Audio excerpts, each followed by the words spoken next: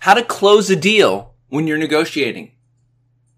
The reason that we're willing to invest the time in a negotiation is because we believe that by using our negotiation styles and negotiating techniques, we'll eventually be able to reach a deal with the other side. However, in order to make that happen, at some point in time, the negotiations have to come to an end. We need to close them down. In the movie Glenn Ross, Alec Baldwin's character tells his employees, ABC, always be closing. Now, this is a good idea. It's a bit cutthroat, and it means that you have to ignore the other side's needs. What's the right way to wrap up a negotiation? Tips for closing a negotiation. Closing a negotiation is not an easy thing to make happen. There are a number of different reasons why you may not be able to make this happen.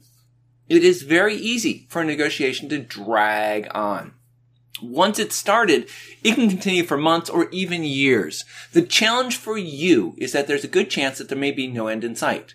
There is also a possibility that one or both sides of the table, for some reason, are unwilling to make their best offer. This means that each side will keep working on the negotiations with the hope that a better offer will eventually be coming their way. You might also be up against some tough competition that could be making attractive offers to the other side of the table. This will make them less willing to close with you as they evaluate what other deals they may be able to do. If you want to bring your current negotiation to a close, then the first thing that you're going to want to try is to negotiate the process. One of the reasons that a negotiation can drag on is because of a mistake we made when the negotiations were starting. We failed to negotiate an explicit process at the beginning of the talks. What this means is that before we sit down with the other side and start to negotiate, what we need to do is to discuss how the negotiation should proceed.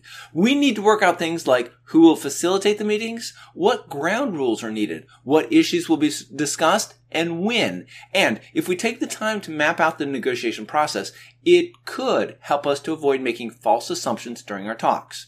The result should be a more efficient and streamlined negotiation. If we want to make sure that a negotiation keeps moving along, then we're going to have to set some benchmarks and deadlines. Now, there's actually two sets of these that you're going to want to set up.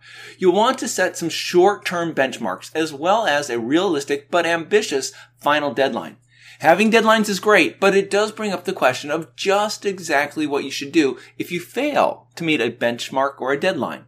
In the event that this occurs, you're going to want to discuss whether you need to set a new schedule and how you can improve going forward. Sometimes negotiators can worry that they can concede too much as the clock runs out. You need to keep in mind that the other side is equally affected by the deadline. And the result of all this pressure is that deadlines can spur concessions and creative thinking on the part of both sides. In order to motivate the other side to start to move towards closing your negotiation, you can try a shutdown move. One of the reasons that you might try this tactic would be if you are anticipating that a more attractive offer will be coming from a competitor. If this happens, it may cause an obstacle to closing your deal. To prevent this, you might attempt a shutdown move. An example of what a move like this would look like would be if you asked the other side for a limited exclusive negotiating period, perhaps a week, during which time they would agree not to entertain offers from your competitors. In order to get them to agree to an offer like this, you're going to want to explain to them the unique, non-monetary advantages that you bring to them. Negotiations can be a draining experience. This is something that we can overlook when we're in the middle of a battle.